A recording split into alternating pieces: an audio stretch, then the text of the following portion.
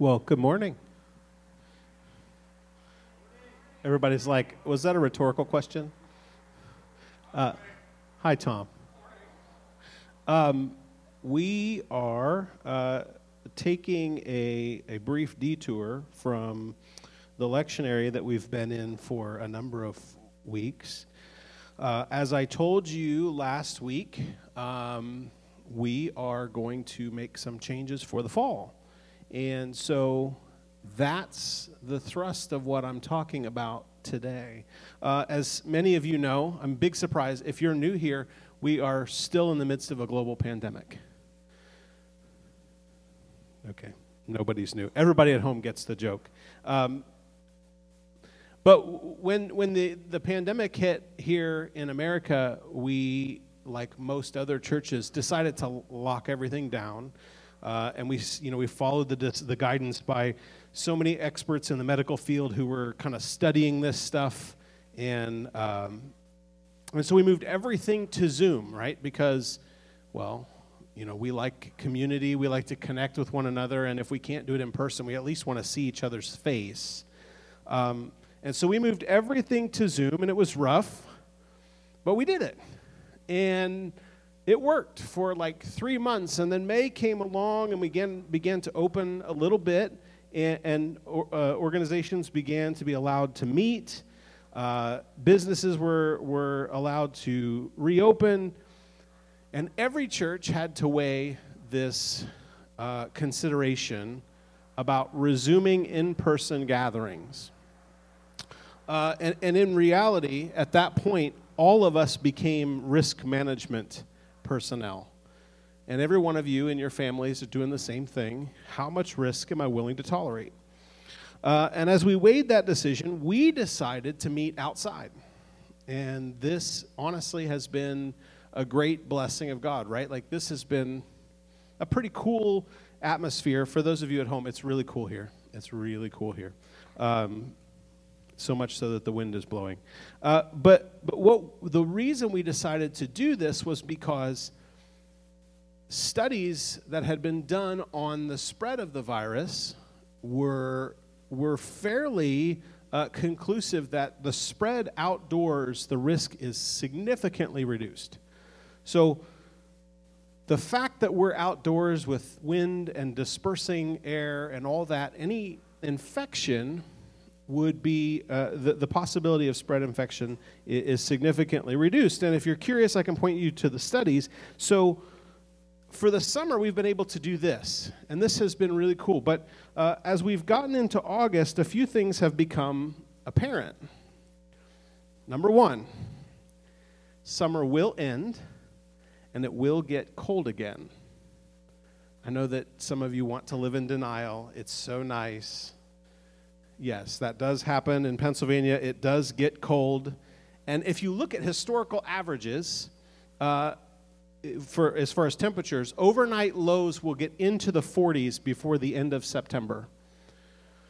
So if we track with historical averages, it's going to be mighty cold before September is over.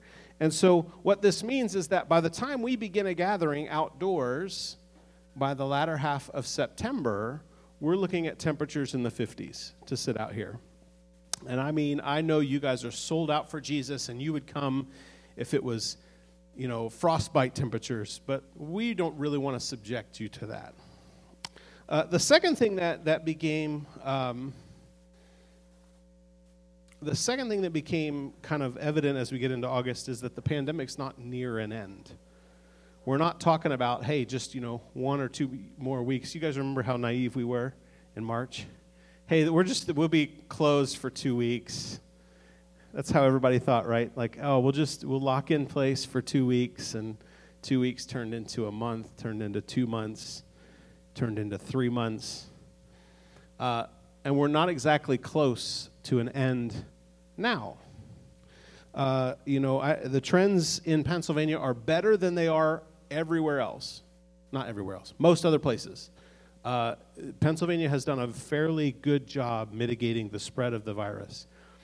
But here locally, in the past 2 months, month and a half, 2 months, there's been a significant uptick in the instances of people with coronavirus. And so likely we're not looking at returning to any kind of what we would consider normal until there's a vaccine widely available. What this means is that when we move our gatherings indoors because of the inevitable cold temperatures, we bring with that move a whole host of added complications, right? All the ways that we want to mitigate risk that we've done by being outside, we now have to take into consideration. And you can read into that. What I mean is, it's a lot more work, a whole lot more work. And the reality is, no church wants to be the one that CNN calls to interview about the COVID outbreak in your church, right? I don't want to be that. You don't want to be that. That's not a phone call I ever want to get. Even though the likelihood for recovery is high. So even though people, even in Blair County, the recovery rate is significantly high. Like, I think we've still only had one death in Blair County that's been attributed to coronavirus. With that said, the way the media does with things, you all know, if we're the place where a whole bunch of people get it, doesn't bode well. And so on top of these considerations, we also have to consider a number of other realities. The first one is the governor has restricted indoor gatherings to 25 people for all industries except for churches. Now, I don't think it's because churches are inherently safer. I mean, when was the last time you went to McDonald's and hugged the clerk, right? It just doesn't happen. It's not that we're inherently safer, it's the fact that no government official wants a lawsuit from a church. So we get this cutout and says, yeah, everybody else in the state has to have a max of 25 in a room, except for churches. We can put our head in the sand and pretend that we think we're safer, or we can say, there's probably a really good reason for that. Probably a really good reason for that.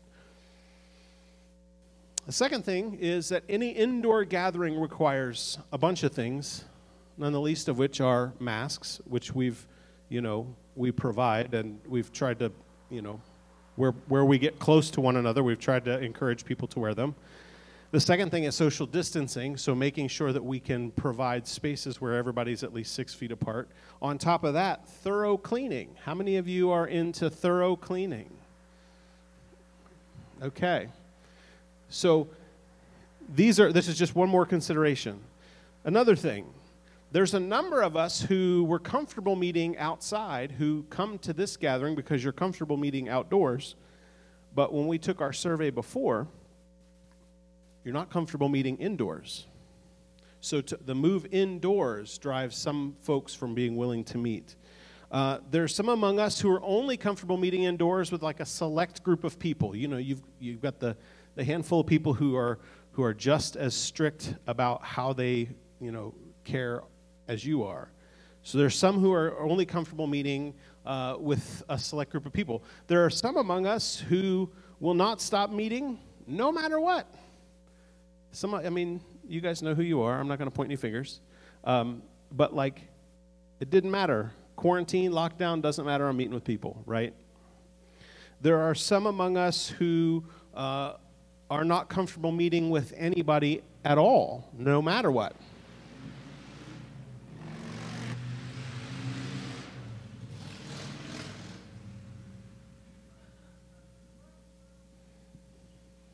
Livestream church gets the motorcycle.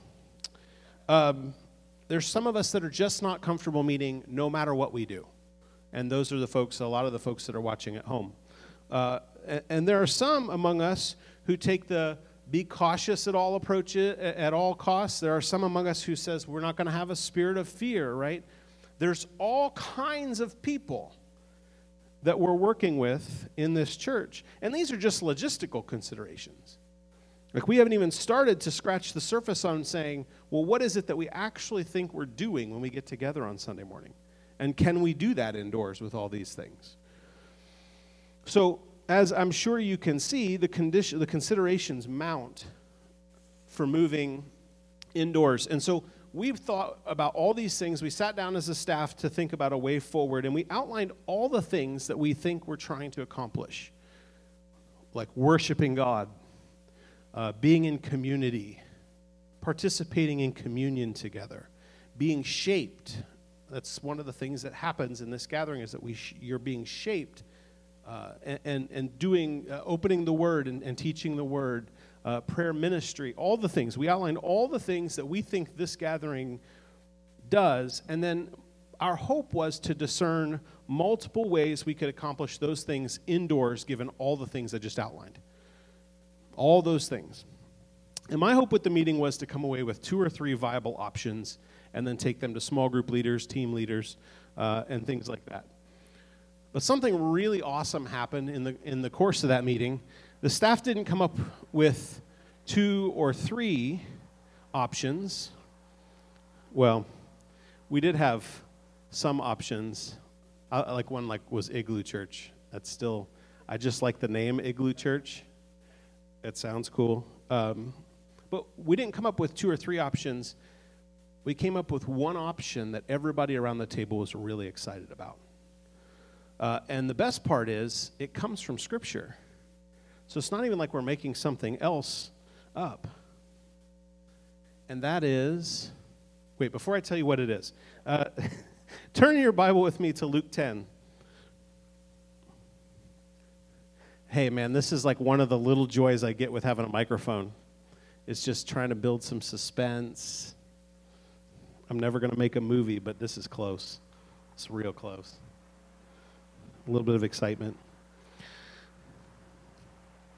Luke 10, and leading up to this passage, so here's what's happened in Luke. Before we get to Luke 10, Jesus claims to be the Messiah that Isaiah prophesied, and he chooses for himself 12 disciples, and these disciples follow Jesus, and they watch him perform miracles, they watch him heal people and cast out demons and proclaim the kingdom of God. And so then we get to Luke 9, and there's a whole host of people following him, and Jesus sends out the 12 disciples that he selected and says, go out and do the ministry I've been doing. And then we get to Luke 10, or right before Luke 10, the 12 disciples come back and they say, you'll never believe it. It works even when we do it. The healing works, the casting out demons works. This is amazing. In your name, Jesus, this all works. And that sets the stage for what happens in Luke 10. And I want to read beginning in verse 1. Here's what it says. It says, after this, the Lord appointed 72 others and sent them 2 by 2 ahead of him to every town and place where he was about to go. He told them, the harvest is plentiful, but the workers are few. Ask the Lord of the harvest, therefore, to send out workers into his harvest field. Go, I am sending you out like lambs among wolves. Do not take a purse or bag or sandals. Do not greet anyone on the road. When you enter a house, first say, peace to this house. If someone who promotes peace is there, your peace will rest on them. If not, it will return to you. Stay there, eating and drinking whatever they give you, for the worker deserves his wages. Do not move around from house to house. When you enter a town and are welcomed, eat what is offered to you. Heal the sick who are there, and tell them the kingdom of God has come near to you. But when you enter a town and are not welcomed, go into its streets and say, even the dust of your town we wipe from our feet as a warning to you. Yet be sure of this, the kingdom of God has come near. I tell you, it will be more bearable on that day for Sodom than for that town. So Jesus lays out the plan for the 72, and it's the exact same plan that he gave to the 12. So if you turn to Luke 9, you don't have to, but if you turn to Luke 9, just one chapter before, he gives the exact same instructions to the 12. And here's what he says. He says, when you're going to go do this ministry, I want you to go and I want you to find a home where you are welcome. A house of peace. Find a house where your peace can rest. When you find this house, don't bounce around. Stay there. Make it your home base for ministry into a town. And from your home base, heal the sick and proclaim the gospel. So just like the 12 did the chapter before, the 72 go out, they do exactly what Jesus says, And in verse 17, they return, and here's what Luke records. Verse 17, it says, the 72 returned with joy and said, Lord, even the demons submit to us in your name. This is the model that Jesus advocates. Find a house of peace. Stay there. And from this hub, do ministry in a community. This is the biblical model. A house of peace is a house that is welcoming to the gospel and connects to a bunch of people. In the Bible, what you see is people who are people of peace or who have houses of peace are people who are well connected to other people. So when they're receptive to the message of the gospel, it opens the gospel to a whole bunch of other people. So ingrained does this structure get into this home-based model that we find it all through Acts as the church begins to spread and expand. Let me give you an example. Turn to Acts 16. Acts 16.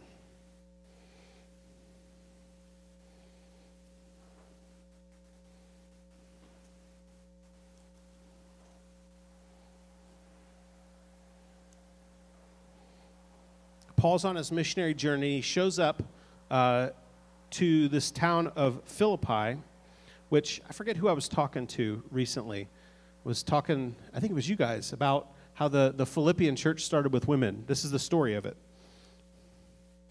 Beginning in verse 13, here's what it says. It says, from Troas we put out to sea and sailed straight for Samothrace. On the next day we went to Neapolis. From there we traveled to Philippi, a Roman colony, and the leading city of that district of Macedonia, and we stayed there several days. On the Sabbath, we went outside the city gate to the river, where we expected to find a place of prayer. We sat down and began to speak to the women who had gathered there. One of those listening was a woman from the city of Thyatira named Lydia, a dealer in purple cloth. She was a worshiper of God. The Lord opened her heart to respond to Paul's message. When she and the members of her household were baptized, she invited us into her home. If you consider me a believer in the Lord, she said, come and stay at my home. And she persuaded us. Paul finds this group of women that are hanging out by the river, down in a van, down by the river. Thanks, courtesy laugh. And he leads one of them, Lydia, to Christ, and she's this person of peace who has a house of peace. And so not only does Lydia come to Christ, but her whole household comes to Christ. And then they're all baptized. And what happens is they begin the Philippian church. Paul writes a letter to the church, the Philippian church. They begin the Philippian church in Lydia's house. Do you see what's happening? That the church starts in homes. So Paul sets up camp there. He begins to do ministry in the city. Of course, you guys know how Paul does, right? He just gets himself in trouble everywhere he goes. So he gets thrown in jail for casting a demon out of a girl. And while he's in jail, Paul leads the jailer to Christ, and then the whole jailer's household to Christ. It's still the Philippian church. It's a different home. That the Philippian church meets in Lydia's home, and now it meets in the jailer's home. This, too, is a house of peace. And here's what happens. When Paul gets out of prison, here's how the chapter ends in verse 40. It says, after Paul and Silas came out of the prison, they went to Lydia's house. You remember Lydia? Where they met with the brothers and sisters, i.e., the church, and encouraged them. Then they left. Do you see what's happening? I can point to case after case after case, all through the narrative of the early church, that the church met in homes. In fact, it's hundreds of years later before the church ever meets in their own building. And then at that point, the influence of the church actually begins to wane. It's the extension of the model Jesus taught, and over and over and over, town after town after town. If you read the letters that Paul writes to all these churches, and you get to the end, you know what they all say. Some of you know this. Greet the such and such church that meets in so-and-so's house. Greet the such and such church that meets in so-and-so's house. Over and over and over. That the church meets in homes. Not only is this an effective model in Scripture, but it's the way the gospel spreads the fastest in the world today, is meeting in homes. You know, for a long time, the fastest growing church was in China. May still be, although there's some folks that think that it's a different place in the world. But the way that it grew was people would share the gospel with someone, they would receive it, and then the question would go, can we meet in your house? And who else would want to hear this message? They would bring a whole bunch of people to the house, share the gospel. The whole household comes to Christ. And the church is born in a home. Over and over and over, it's reproduced. So coming back to the meeting that we had with the staff. Someone shared this great idea that we should move the church into homes. It was this novel thing that nobody ever heard of before. And the idea took off, and before we were done, it was the lone idea that everyone was excited about. And as I shared it with the leadership team a few days later, the response was the same. Now, before I get too far in, let me address two big concerns. I'm sure these are at the forefront of your minds. First of all, nobody's going to force you into somebody else's home. As we move towards church meeting in homes, which is what we're going to do while we're sorting out the rest of this COVID stuff, as we move toward church meeting in homes, nobody's going to force you to go to a home if you don't want to. I mean, half of you are watching it online anyway. Like, this will still be available for those who want to say, I'm not going to anybody else's house. I'm only comfortable being with me, myself, and I, and maybe my immediate family. It will still be available. You can just watch from home. And in fact, we're actually going to create like a virtual home through the Zoom platform where you can interact with other people who also don't want to get around people. So you're not going to be forced into a home. The second thing is that nobody's going to be forced to host people in their home. We're not just going to call you out and say, hey, 30 people are coming to your house. It's not going to happen. Because of the nature of the pandemic and the differing levels of comfort that people have, we're going to leave it up to each host to personally invite those they're comfortable with. You all know the ones that you're like, hey, they take as much care as I do. I'm okay with having them at my house. And maybe for you, it's like, I'm comfortable with having these 8 or 10 people in my house. Maybe it's like, I'm comfortable only having my immediate family. Maybe it's like, I'm only comfortable having the neighbor next door. Whatever it is, we're going to leave those who are hosting, leave it up to them. So just to bring your fear level down, we're not going to publicly announce your address and tell everybody, hey, Vineyard's meeting at your house and your house. We're not going to post it out there so that everybody can just show up. Because we do want to be respectful for how everybody feels dealing with the pandemic. So here's how it's going to work. We're going to encourage you to consider participating in church with whomever you're comfortable with. So, you know, if it's just one other family, we want to encourage you to do that. If it's 4 other families, we want to encourage you to do that. If you're cool having, you know, I know some people are cool with whoever wants to come, they can come to my house. That's cool too. And at 10:30, what will happen is this video feed will begin, and it will just be the people in your home together watching the video feed. It'll be the same thing that we always do. It'll start out with a welcome and announcement and psalm and a message, a communion offering, and then the worship set. So, but here's the cool thing. If you have somebody in your home who is a worship leader, you have somebody who can play guitar, who can play keyboard, can play piano, when we get to that portion, those houses can just cut the video off and do live worship at their house. And you can do it however you like in that regard. If you host people in your home, you can feel free to be fairly creative with this. You can create a brunch each week and say, hey, 9:30 we're going to have brunch, and at 10:30 we'll kick the video feed on and we'll have a good time. Or maybe you're like, don't show up to my house that early. Show up at 10:20, and the thing will start at 10:30, but then we'll have lunch afterwards. Whatever you want to do, you can be as creative. Maybe you're just like, show up at 10:28, and you need to leave 2 minutes after it's over. That'd be your choice. So what about safety? So we are in a pandemic after all. We're going to let each host set the ground rules. So, maybe you and your friends are comfortable sitting around your house. You hang out all the time. No masks, no whatever. That's up to you. Somebody, you're making me laugh now. Maybe you're like, hey, I'm only comfortable if everybody's wearing a mask. We all sit 6 feet apart, and I want everybody to get their temperature taken before they walk in the door. That's cool too. We can help you with that. Whatever it takes, if you're willing to host and there's a resource you need, let us know. We want to help you. And here's the deal. Here's the real power in what it is that we're doing. Some of you are comfortable gathering with people who will never show up to this gathering. Just not cool with it.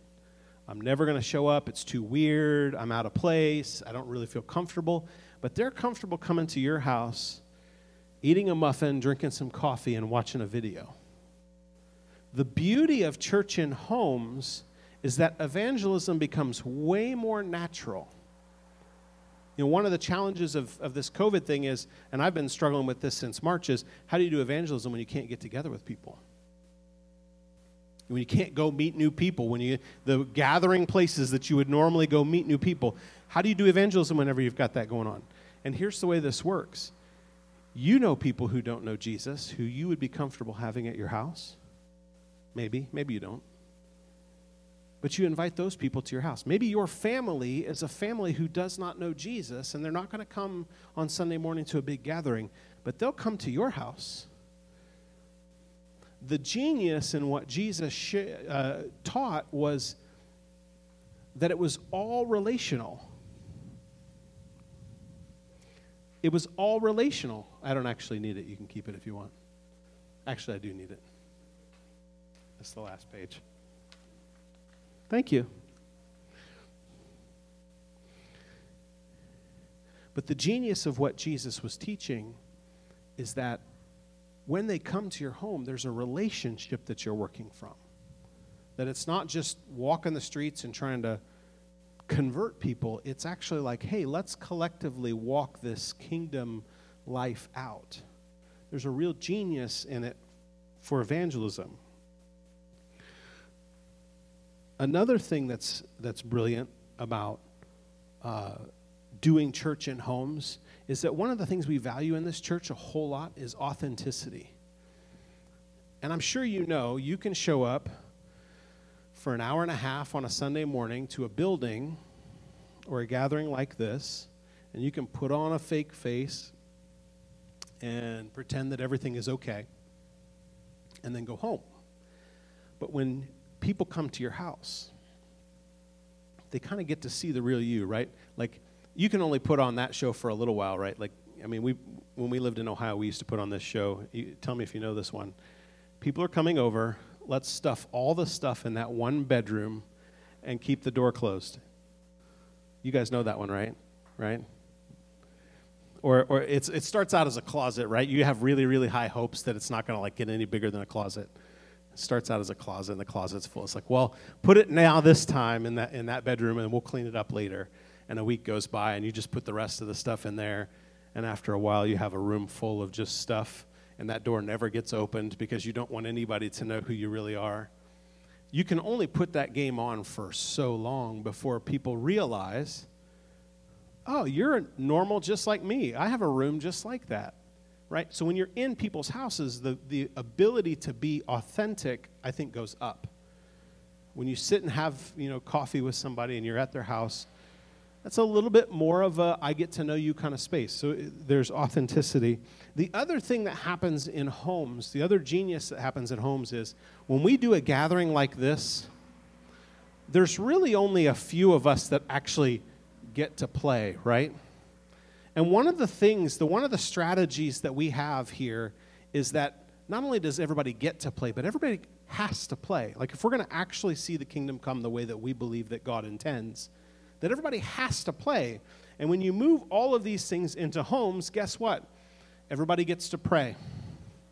Everybody gets a chance to serve. Everybody gets a chance to share a word. Everybody gets a chance to, maybe you get the chance to play a djembe that is at the house or whatever. Everybody gets a chance to do something because we've multiplied how many gatherings exist. So as I wrap this up, actually before I wrap this up, there's one big outstanding question. When are we going to do this? Right? Nobody thought, everybody's like, oh yeah, okay, it's next week, maybe, I don't know. So the target date for this is September the 20th. So we have 5 more gatherings like this outdoors before we move into homes. Okay? September the 20th, we have 5 more gatherings, which means as a staff, we're all hands on deck to move to a network of churches and homes in 5 weeks. And I think we can do it. And I think everybody here has a part to play. So before I finish this, I have a survey that I want, and I'm not going to do it just yet, but I want to sort of tell you a little bit of a story. If you were to say, what's the greatest threat to like peace in the Middle East, I think most people would say, well, it's like Islam is the greatest threat to peace in the Middle East. And, one of the countries that is like a threat to like the nation of Israel, you guys know that stuff, is Iran. And one of the coolest things is happening. I said before that the church in China for a long time was the fastest growing church. But what is the nation that is actually beginning to overtake it is the nation of Iran. And the way they've been doing this is that they've been moving into churches in homes. And the coolest part about the nation, the church in the nation of Iran, is that it's led by women. It's led by women who are willing to go share their story and the story of the gospel with people, regardless of the cost, to see a nation come to know Jesus. And it's the fastest growing church in the world. You won't find buildings. I think I saw there's less than 20 church buildings in all of Iran, and yet it's the fastest growing church because they're meeting in homes. I think that's what can happen here. I think as we move into homes, the chance that people would hear the gospel who otherwise wouldn't goes significantly higher. If nothing else, right, we're going to restrict the exposure that we have to wider COVID. Call this a church COVID party. You know what I mean? We're going to restrict the access that COVID has by spreading everybody out. But I think there's a chance for the church in Altoona to spread. Do you see that possibility?